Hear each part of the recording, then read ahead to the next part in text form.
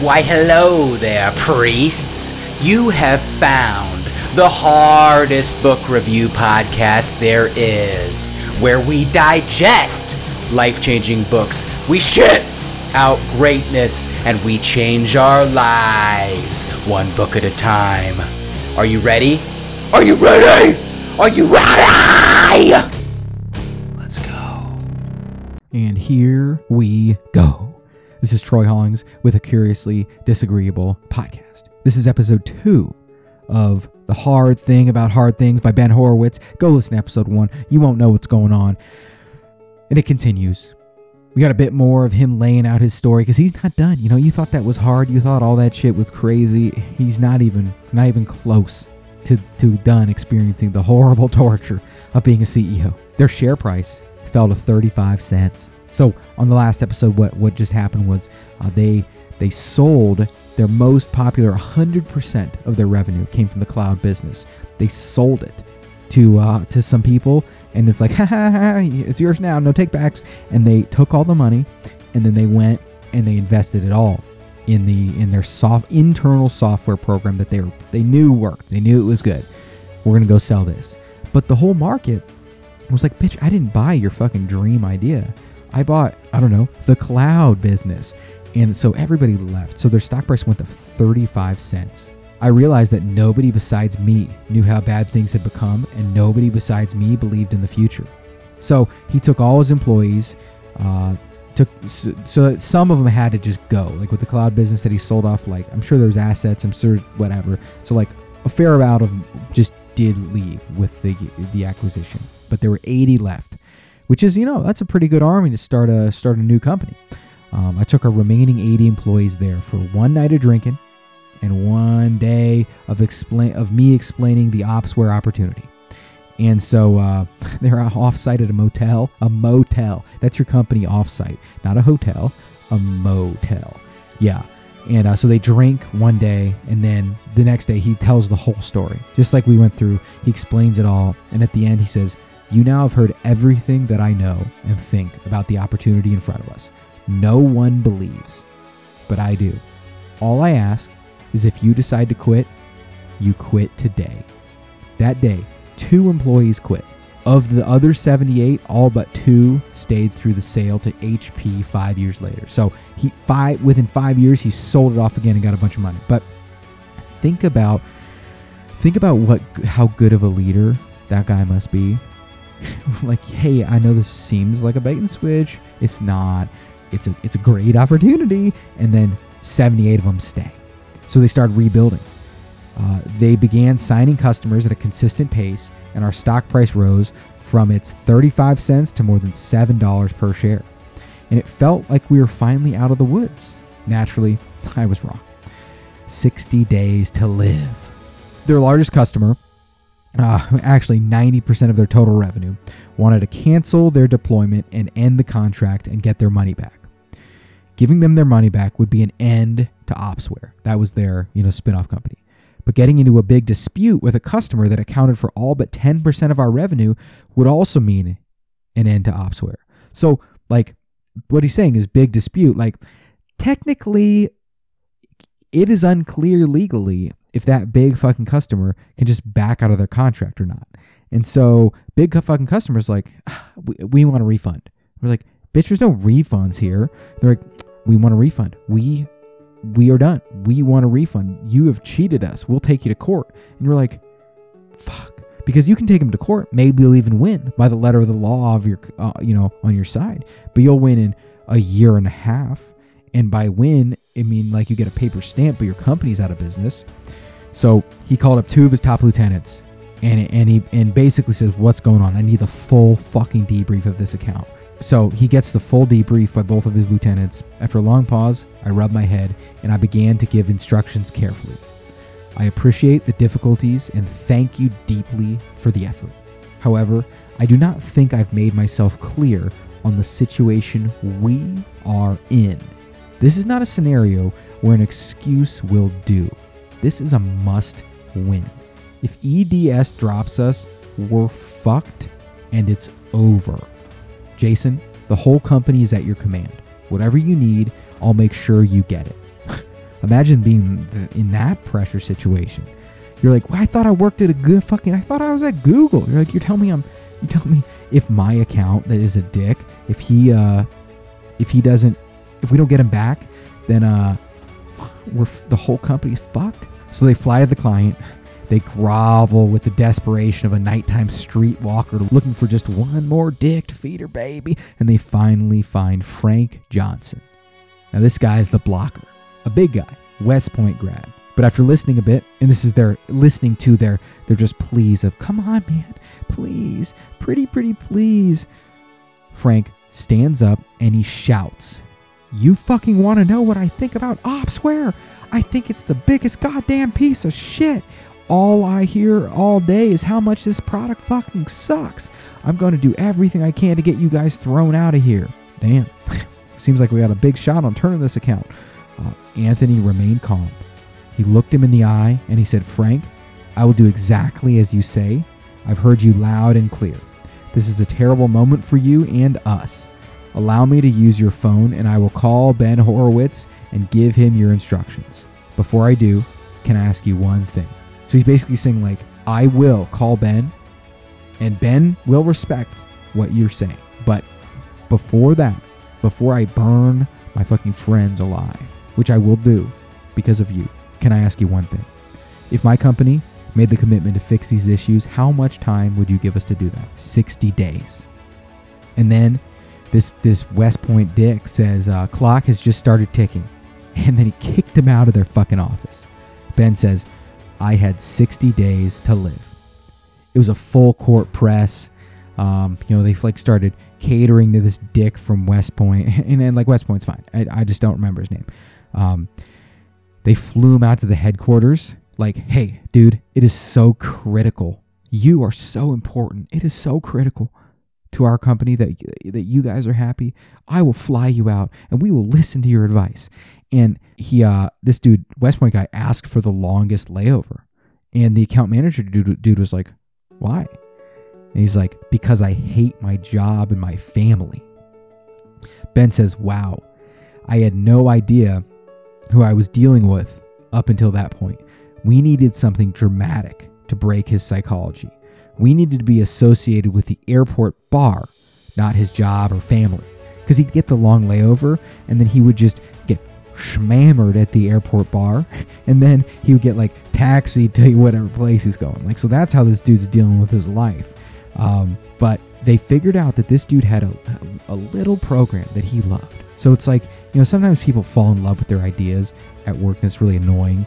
And so this dude, like, there's this one program, like for me, I love Microsoft To Do. It's just so easy in to-do lists and it's like the best. And like, I guarantee I can teach anybody my Microsoft To Do system to, like, because I'm kind of stupid and disorganized, to basically handle any amount of inputs that come your way forever, anytime. I can do it. But I don't like force people to talk about it. Like, I've helped a couple people with Microsoft To Do, but I'm not like, any fucking chance I get, I'm not like, Microsoft To Do would have solved this. There's some people who are like that, and this dude was like that about one little piece of software called Tangram. And then this dude, he's being forced to migrate away from the software in the Switch. So it'd be like our company switches ERPs, and I'm now not allowed to use Microsoft To Do. I'm not allowed to use it. Oh, I'm going to be hateful, son. And so the account manager was like, hey, if Tangram, if Microsoft To Do can come with this fucking with this ERP system, then Troy will like us again. And so Ben looked the company up. It was $6 million, is publicly traded. And he's like, $6 million? Shit, man, that's interesting. I'd never heard of a public company being that cheap.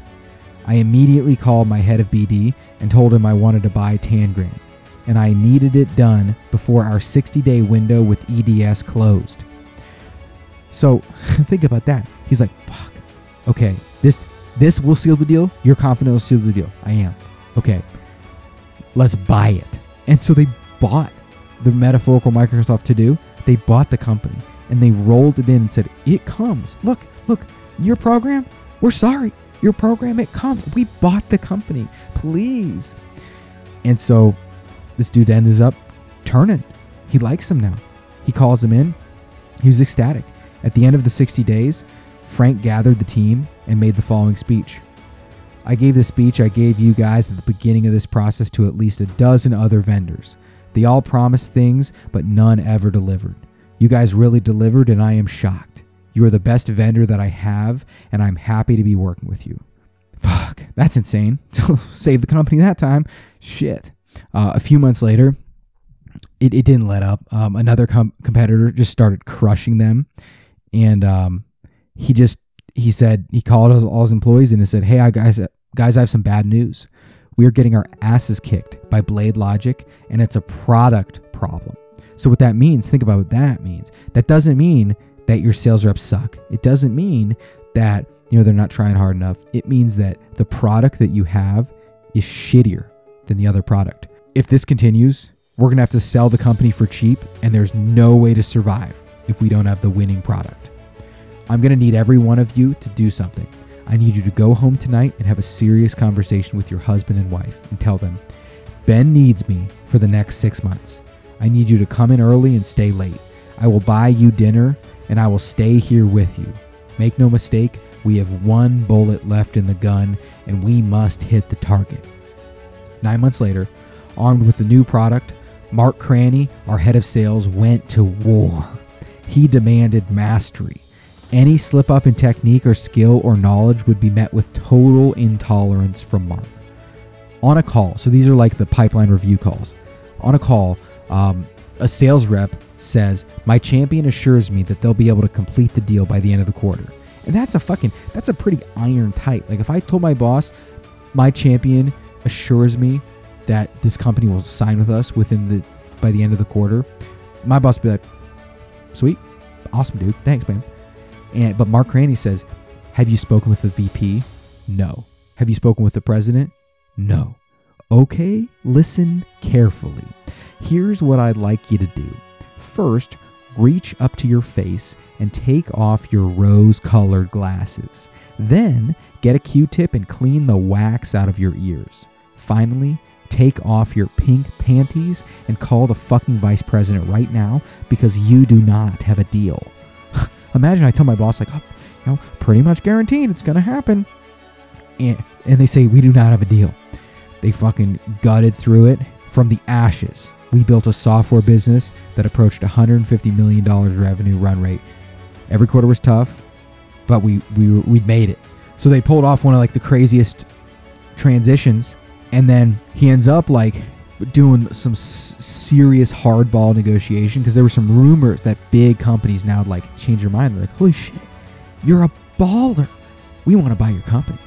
They're like, "We don't exactly understand everything about it, but the fact that you clearly actually built another company, you must have known this all along. You're a genius. Let's buy your company and you with it." And so he just played hardball and was like, "All I'm going to accept is $14 a share." And they're like, "But your company's valued at $12.25. Well, bitch, did I approach you or did you approach me? Because I don't want to fucking sell it at $12.25. I like working at this company. I don't want to have to go public again. But if you pay me $14.25 per share, bitch, okay, I'll listen." Finally, HP offered them $14.25 per share. We had a deal. When it finally ended, the long road from LoudCloud to Opsware, I couldn't believe that I'd sold what took 8 years and all my life force to build. I was shocked. And just when we thought all little happy bunnies would come to Ben, when things come apart. When I was attempting to sell the cloud business, I met with Bill Campbell to update him on where I was with the deal. The deal was critical because without it, the company would almost certainly go bankrupt. He looked at me and said, "Ben, you need to do something in addition to working on this deal. You need to do it alone with your general counsel. You need to prepare this company for bankruptcy." Fuck. I felt that Bill was telling me, although I was walking around and trying to get the deal done, that I was already dead. He told me that I could emotionally prepare myself and financially prepare the company for the inevitable funeral. The odds of landing a company-saving deal during the technology industry's nuclear winter were close to nil. Chances were I was dead. I never built that contingency plan. Through the seemingly impossible LoudCloud Series C and IPO process, I learned an important lesson. Startup CEOs should not play the odds. When you're building a company, you must believe there's an answer and you cannot pay attention to your odds of finding it. You just have to find it. It matters not whether your chances are 9 in 10 or 1 in 1,000. Your task is the same. And so what he's basically saying is like, you know, when shit was really, really tough, that really respected Bill guy told him, hey buddy, you gotta get ready. You gotta get ready to go down. You gotta prepare with the loyal. And he's like, fucking, you don't believe in me, bitch. And so he never did the plan, because he's saying a truly successful entrepreneur needs to be just always believing that there's a way, even when it's 1 in 1,000. You know, it doesn't matter 1 in 1,000. Yeah, maybe it's 1 in 1,000 for fucking other people, but I'm gonna find it. And so I think that's very interesting, and I think it's wrong, but I think it's useful. So in an analogy for me, I believe almost to the point of blind faith in the growth mindset, and that I can learn anything. And I've proved it over and over to myself. You know, I'm slow, I'm stupid many times, but guess what, bitch? After like 2 weeks, I'm like fucking as good as anybody else, and after like 3 months, I'm like great at stuff. And so now, is that technically true though? That I truly, truly can learn anything? Maybe, maybe not. I don't know. Maybe a variation of it is true. And you know, there are certain things that I just legit, like, could I really become a shape spinning genius? I don't know, dude. I'm kind of fucking stupid at spinning shapes. But in my mind, the optimal attitude and the only thing I fucking allow myself to think is the pure, unadulterated truth, which is the growth mindset, that anything can be learned through practice. So I think it's the same here. You know, statistics are true, dude. Like, Rat Taleb has blasted that into our fucking brain. But the optimal attitude is like Leonidas in 300. I will fucking get this figured out. Take your goddamn averages and odds and throw them out the window, because you don't know me. Maybe it's 1 out of 1,000 for other people, but for me, it's 100%. 100% that I either fucking die or I figure it out. And pretty sure I'm not going to die, so it's just a matter of time until I figure it out. So I think that's what he's saying. That's like the attitude that he's suggesting you have. And I'd say he's wrong, but his attitude is an optimal operating system. Like, you should think like that, because, hey, if you die, well, you're going to die anyways. And if not, you can pull crazy shit out of your ass and you never give up. So he sold the 2 companies. He got super fucking rich. And then he's just like, God damn. And then he started a venture capital firm, which basically just like, I think he just goes around and drinks coffee a lot. And then he occasionally just like has so much money. He's like, let me just use basic critical thinking and I'll find successful companies. And then he does. And then he's even richer now. But that is his story. And that's a crazy story.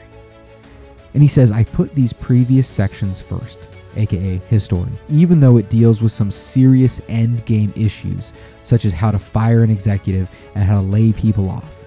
In doing so, I follow the first principle of Bushido: keep death in mind at all times. If a warrior keeps death in mind at all times and lives as though each day might be his last, he will conduct himself properly in all actions. Similarly, if a CEO keeps the following lessons in mind, which are the lessons he's about to share with us, he will maintain the proper focus when hiring, training, and building his or her culture. I swear, I didn't make that up. My worlds have collided. He did just quote the fucking Hagakure. That's fucking right. Story time is done. So he moves into these lessons, and it's kind of confusing, and I just ended up like ignoring all chapter structure and just like pulling out the best lessons, and then here are the lessons he's got. So the rest of the episodes, if this goes to another one, it's going to be less of, hey, I have to track this specific fucking structure. It's more like, here's the tip, they're all good, here's the tip. And so, it's kind of like, back in the day when it was legal, how you taught kids was you just let them live their life, and anytime they even slightly fucked up, you just slapped them and you taught them a lesson. That's what he's doing right now. So get prepared for like 15 lessons in wild story form, told from the drunk guy at the bar who might or might not slap you, but also happens to be an emperor. That's what we're doing. First lesson, the struggle. Everyone starts their company with grand visions. Then, After working night and day to make your vision a reality, you wake up to find things that did not go as planned. Your product has issues that will be very hard to fix. The market isn't quite where it's supposed to be. Some employees quit, some of the good ones. You're running low on cash. You lose a big customer. The walls start closing in. Where did you go wrong? Are you good enough to do this? Are you gonna die? Now you find yourself in the struggle. This is trademarked. The struggle is when you wonder why you started the company in the first place. When people ask why you don't quit and you don't have an answer. So think about that. People are asking why you don't quit because they can see the struggle and you don't have an answer. It was like when I was training for that ultra marathon and my wife's so unhelpful. She was like, just skip today. Skip it. What's the worst that happens? And I'm like, I don't have any answers. I should skip it. I think I should skip it, but I wouldn't. But like, I want to skip it. When you don't have an answer. When your employees think you might be lying and you think they might be right. You're like, am I delusional or am I just lying to them? And you know when food loses its taste, when you know that you're in over your head and you know that you cannot be replaced, when everybody thinks you're an idiot but no one can fire you, when self-doubt turns to self-hatred. Jesus Christ, Ben, you doing okay, little buddy? Most people are not strong enough. Every great entrepreneur from Steve Jobs to Mark Zuckerberg went through the struggle. So you are not alone. But that does not mean that you're going to make it. You may not make it. That is why it's the struggle. So he's not giving you like some pansy-ass, like, if you believe hard enough, you can achieve hard enough. He's saying, hey, bitch, you might actually not fucking make it. Okay? That's why it's the struggle. The struggle is where greatness comes from. Some stuff, he says, that may or may not help with the struggle. There's no answer to the struggle, but here are some things that helped me. Don't put it all on your shoulders. Get the maximum number of brains on the problem, even if the problems represent existential threats. So think about the time at Opsware when he called that all hands meeting and he said, if we don't stop getting our asses kicked, we're going to die. Nobody blinked. The teams rallied, they built a winning product, and they saved his sorry ass, he says. The next thing to help with the struggle, it's not checkers, it's motherfucking chess. That's a quote. There's always a move. The next is play long enough and you might get lucky. Like, I can't remember what this exact parable was, but there's some parable of like, there's a Chinese emperor guy who's going to execute someone. And the guy's like, oh, if you keep me alive in a year, I'll teach you how to be immortal. And the king's like, done. And so, okay, cool, you bought yourself a year, but that's crazy. But hey, it's better than dying right now. And a lot can happen, dude. If you play long enough, you might just get lucky. If you survive long enough to see tomorrow, it may bring you the answer that seems impossible today. Just buying more days brings you more optionality. So, that, hey, I'll turn you immortal. If you let me live in a year, I'll turn you immortal. Well, maybe that king dies. Maybe you poison him. I don't know. Don't take it personally. Next tip. Remember, this is what separates the women from the girls. If you want to be great, this is the challenge. If you don't want to be great, then you never should have started the company. So first lesson is be prepared for the struggle. One of the most important management lessons for a founder CEO is totally unintuitive. It's that CEOs should tell it like it is. My single biggest personal improvement as CEO occurred on the day when I stopped being too positive. He learned this when he was talking to his AT&T lineman brother. Ben said, hey, do you know this guy? I just met Carl Johnson from AT&T. And you know him? And his brother-in-law said, yeah, I know Carl. He comes by about once a quarter to blow some sunshine up my ass. At that moment, I knew that I'd been screwing up my company by being too positive. My team knew that reality was more nuanced than I was describing it, and they still had to listen to me blowing sunshine up their asses at every company meeting. So think about that. Everybody knows that shit's fucked up. But then you hear the CEO like, man, this is the best place to work ever. Everything's great. We're all going to buy jets. And you're like, bro, are you an idiot? We're not going to buy jets, okay? I'm about to afford a box, maybe, like a cardboard box to live on the fucking streets. He says, I thought I was best able to handle bad news. Turns out the opposite was true. Nobody took bad news harder than I did. Engineers easily brushed off things that kept me awake at night. But then he remembered he was the only one married to the company. If things went horribly wrong, they could just go get new jobs. So that's an interesting concept. He feels like he needs to fucking lift the world up and not let a single bit of negativity fucking come into the collective psyche of the company. But he's married to the company. He's like, it's like if you find a mole on your wife, like, oh my God, I can't even look at her anymore. But if you just like see a random girl and she's got a mole, he's like, oh cool, well, I'll just pay for you to get surgery and then we'll take it right off. That's what he's saying. It's important to tell it like it is because you're the one who really is invested. The other people are like, oh, whatever, you check my mole off? Cool. You want to go on a date? And he also says, you need to tell it like it is because the more brains working on a hard problem, the better. Bad news travels fast and good news travels slow. If you investigate companies that failed, you will find that many employees knew about the fatal issues long before those issues killed the company.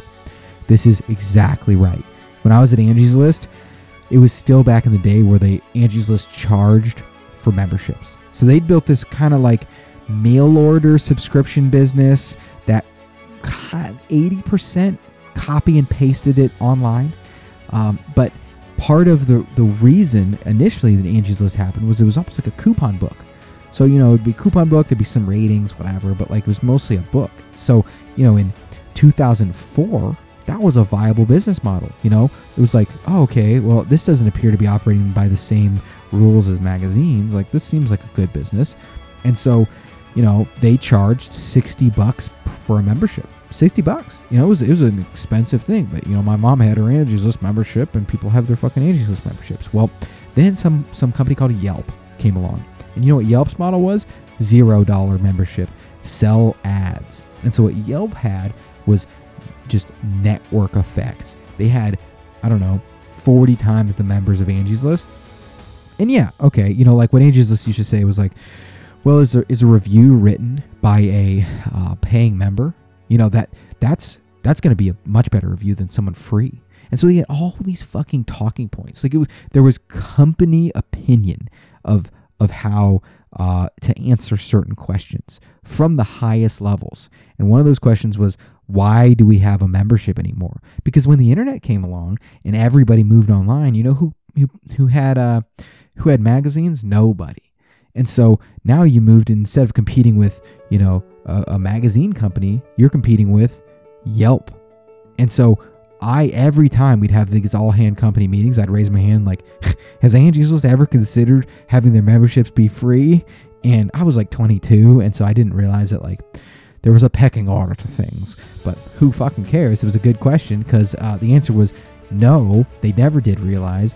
And then eventually, like 5 years later after that, no joke, 5 years, they got acquired and they brought in a new CEO or what fucking, I don't remember, but hey, surprise, surprise, they eventually made it free and are now competing against Yelp much more effectively. But that's what he's saying.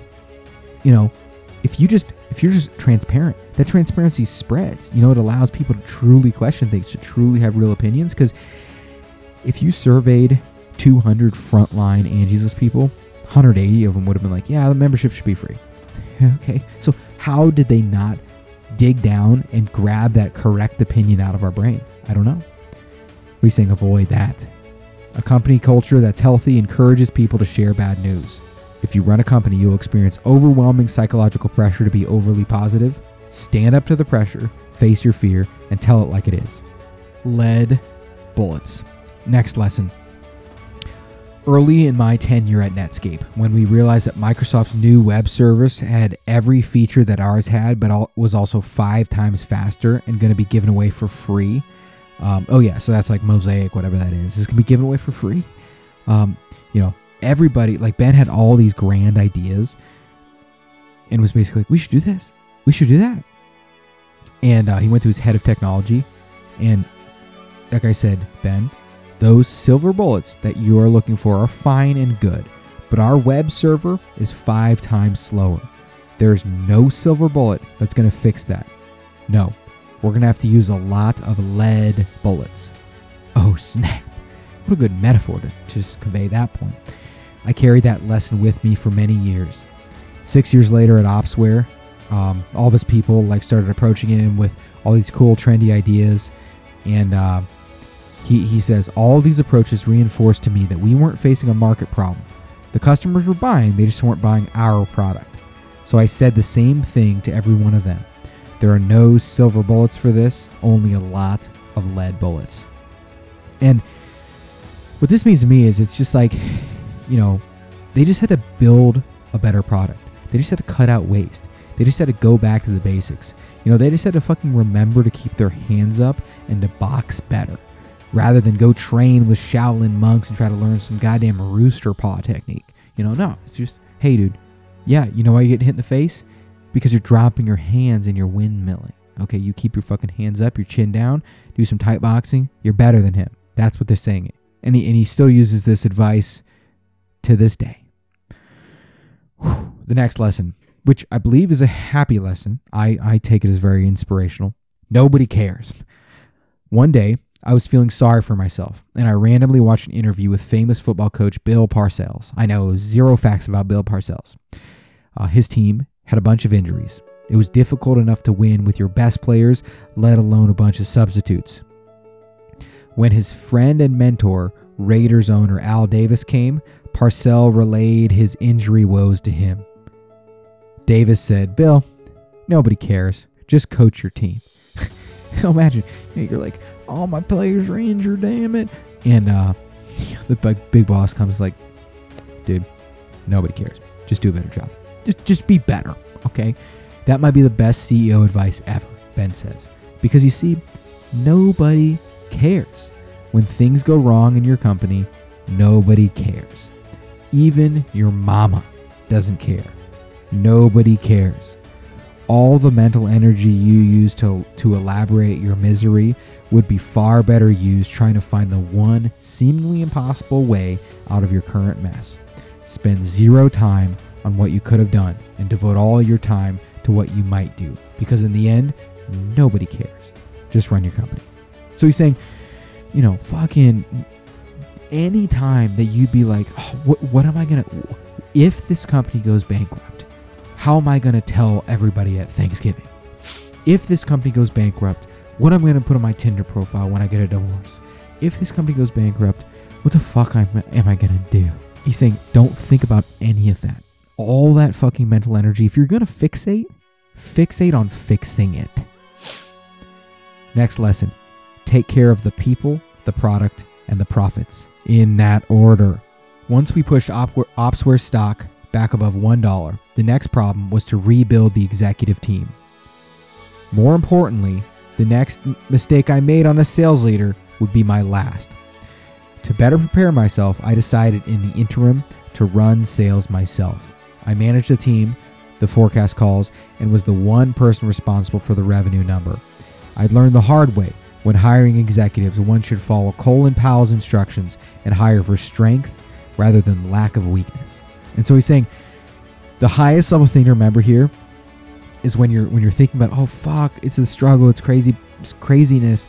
The first step is you gotta find the right people. You have to have the right people. You can't, if you don't have the right people, you fucking can't do it. That's the first thing. Then he's saying, once you have the right people, okay, you really need a good fucking product. And then last but not least is the profits. Okay, now you got good people, a good product, the profits will come. But you don't just try to do backrooms deals to keep the profits up if you don't have the people and the product. That's what he's saying. And so in part of doing that, you need to hire good people. And so his theory on hiring is hire for strengths, not lack of weakness. And so he was trying to find this sales leader. And after interviewing a dozen candidates, none who had the strengths I sought, I interviewed Mark Cranny. He wasn't what I expected. He didn't fit the type of hard-charging sales executive. This guy was average height, blocky, the type of face you just want to punch at a bar. I don't think he said that, but maybe. Mark's seriousness was so intense that it seemed to make him uncomfortable in his own skin. He made me uncomfortable too. And so Ben's interviewing this guy, And one technique he'd do is he'd be like, tell me about what you think about hiring. What do you look for in a good sales rep? How do you think about training? And everybody would just give some fucking platitudes of like, they need to be smart, aggressive. How do you find them? Well, I hire everybody out of my network. And that's not good questions. And so he says, tell me about the training program you designed. And so this is when all the other sales leaders would just start making shit up. Like they just didn't have a training program. So Mark was crushing it through this whole interview. Then he asked the training question. So tell me about the training program you designed. And I'll never forget the pained look that came across his face. He looked like he wanted to get up and leave. And I later realized that to ask Mark Cranny to describe the proper way to train sales reps was like a layman asking Isaac Newton to explain the laws of thermodynamics. So Mark reached into his bag and pulled out a giant training manual he had designed. And so Ben's like, sold. But everybody else was like, this bitch is fucking weird, dude. No. And so he gets 75 references from Mark Cranny. 75. I can't even conceptualize that. I have 4 people that I could probably put down as like solid references that like I wouldn't even have to talk to and they'd give me references. 75 means he's communicated with all these people like in the end. He just has them ready to go. What a baller. So and all the references are like, yep, Mark Craney's the fucking man, dude. He's the man. And then finally one dude calls and he says, under no circumstances should you hire Mark Craney. And Ben's like, finally. Oh, okay, this guy is like too good to be true. And Ben says, can he do big deals? Yes. Does he know his stuff? Yes. Can he build the org? Yes. But he won't be a culture fit. And Ben's like, oh, what do you mean? And this dude said he brought Mark Cranny in for like some consulting, 50 new hires. And the first thing Mark Cranny does is he walks to the podium and he says, and this is to new hires when he's a consultant, and he says, I don't give a fuck how well trained you are. If you don't bring me $500,000 a quarter, I'm putting a bullet in your fucking head. He said that. He's a consultant. He's a sales consultant, and that's how he starts his fucking meeting. Ben fell in love, and Ben says the world looks one way in peacetime, but very different when you must fight for your life every day. In peace, one has time to care about things like appropriateness, long-term cultural consequences, and people's feelings. In times of war, killing the enemy and getting the troops home safely is all that counts. I was at war, and I needed a wartime general. Take care of the people first. It's the most difficult of the 3. But if you don't do it, the other 2 won't matter. And there's going to be a whole specific section on peacetime versus wartime CEO because it's super interesting. But next principle, management debt. So there's a metaphor of technical debt. And so this is like a software term. But at any point when you're developing software, you're between one of 2 choices. You can do it right and however long it takes. Or you can wiggle your dick around with fucking crayons and then patch it up and fix it later. And so the good thing is you always have your dick in crayons, so you can just you can do it in a day. But however long it takes to do it the right way, it might be 5 months. So the concept of technical debt is when you make short-term trade-offs by writing quick and dirty code, you'll eventually have to pay it back with interest. And sometimes, this trade-off makes sense, but a lot of time you'll run into serious trouble. If you fail to keep the trade-off in front of your mind, it can be you can go bankrupt from this debt you owe, meaning you can be at a point where, to actually fix the code is, hey, it's worth more than your company, so fuck it, you're dead. A less understood parallel concept is what he'll call management debt. And so management debt is when you take a short-term expedient solution with an expensive long-term consequence. And this is more in the realm of managing people. So like technical debt, the trade-off sometimes makes sense, but often does not. More importantly, if you incur the management debt without accounting for it, then you will eventually go management bankrupt. And so he says it comes in a lot of shapes and sizes, too many to elaborate, but here are the 3 most popular among startups. Putting 2 in a box. So let's say you've got a job where, so I have a good example. So me, I can do a sales job, but I'm like 8 out of 10 at it, and it kind of stresses me out a lot. I can do a process job, and I'm like 7 out of 10, and I fucking hate it. So like, I had this perfect Goldilocks zone where my old boss was doing the sales part, and I was like doing the process part, but like we were kind of co-running the sales department. But the thing was, we actually found ourselves like satisfying the macro level Venn diagram of skills necessary to really effectively grow the sales organization. But we were both kind of in the same box. And so it was like, what the fuck do we do? And so there was a period where we woke up one day and he was like kicked off as the emperor, and I was now relegated to little bitch. And so it'll come back and bite you, he said. A couple others, like overcompensating a key employee because they get another job offer. So like, you know, I say, hey, I got a job offer for $150,000 from this company, and they're like, oh damn it, $165,000, and then you stay, and then you're like paying $40,000 more for me. Well, big problem, because now you just taught your whole company the way to get a raise is to negotiate with a competing offer. And I'd also say, just just fucking do it. That's management debt for sure, because you can do that sometimes. And, you know, sometimes you can be like, hey, why do you need me to ask? Just fucking do it. Got it. Okay. But if you do that all the time, eventually it's like, well, I don't want to just fucking do it. How about I bite you? What about that? I had a whole section I'm skipping, basically like, Ben likes to use bad words and hurt people's feelings. Ben thought about it and realized that bad words are more effective than people's feelings. Ben uses bad words. There we go. So this last section in this episode is how to avoid politics. Now, read the fucking book. That's the first summary. There's a lot of good shit here. But the two biggest ways to avoid politics are: one, hire people with the right type of ambition. And this is ambition tied to the organization being successful, not just them. So that's an interesting concept, because, you know, you're saying you want those like dangerously ambitious people who are going to like consider like, maybe we should sink Russia. Maybe we should we sink? Let's sink Russia. We're going to sink it. Like, you want that type of person, but you want the person who's willing to be that ambitious for the team. Not, let's sink Russia so I can do a backroom deal and have 100 geishas a day for life. You don't want that. The second, so that's the first. And the second is that there's certain activities that seem to attract political behavior, he would say.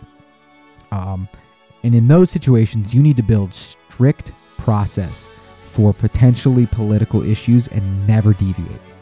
Certain activities just attract political behavior. So these include like performance evaluations, compensation, organizational design, so like who reports to who, and territory, promotions, things like that. And so basically it just has to be everybody has the same rules. So let's simplify for all of our baboons out there. So what he's saying is that you want to set up the system to only encourage the type of behavior you want, meaning like honest, apolitical behavior. Because let's pretend that somehow a rumor has infiltrated the company that the quickest way to get success at the company is to secretly moon the new hires. Okay. Now, you aren't sure this is true, but you want to be successful with this company, and you're pretty sure that Jim over there, he's always joking about mooning the new hires, and he suspiciously just got a promotion, and he always is jiggling his belt. You're pretty sure he's a fucking mooner, and he just got promoted. And so you resolve, you know what? Fuck it. I'm going to moon the new hires. And so, you know, it's a new training class. It's day one, and you're going to hit it so successfully. You're going to drive by moon them, and it's going to be so successful, it's impossible you won't get promoted right away. And so the fucking 25 new hires come, and then turning the corner, you have your pants down, you undo your belt, your butt cheeks are out, and then around the corner comes CEO. And he's like, hey, what the fuck are you doing? And you're like, I was mooning the new hires. And he's like, I fucking know what you were doing. I meant, what on God's green earth fucking possessed you to think that showing the new hires your butt cheeks was a good idea? That's what he's saying. If there isn't clarity and people think that, other people might have gotten ahead by political moves at a large enough scale, they're going to try them too. So everybody gets the same performance evaluation. There's a standard promotion process. Territory doesn't go to the guy with the loudest mouth or the girl with the biggest boobs. Just do whatever meritocratically deserves it. Like the example, Tom is going to be a fucking bitch if he doesn't get a promotion. That's actually not a good enough reason to promote Tom, okay? Because then we train them that, hey, I kind of want a promotion. I'll just act like a bitch. With that, we are beginning the lessons learned. They're great so far. Still crazy stories. Ben's worldview is a mixture between 50 Cent, John D. Rockefeller, and Jesus. But if you want to learn the rest of his lessons on the last and final episode of the Curiously Disagreeable podcast, you'll have to tune in next time. Thank you. Thank you very much. And that, my pretties, is another episode down of the Curiously Disagreeable podcast. Check us out at CuriouslyDisagreeable.com, the Troy Hollings on Instagram, or wherever the fuck you get your podcasts. The end.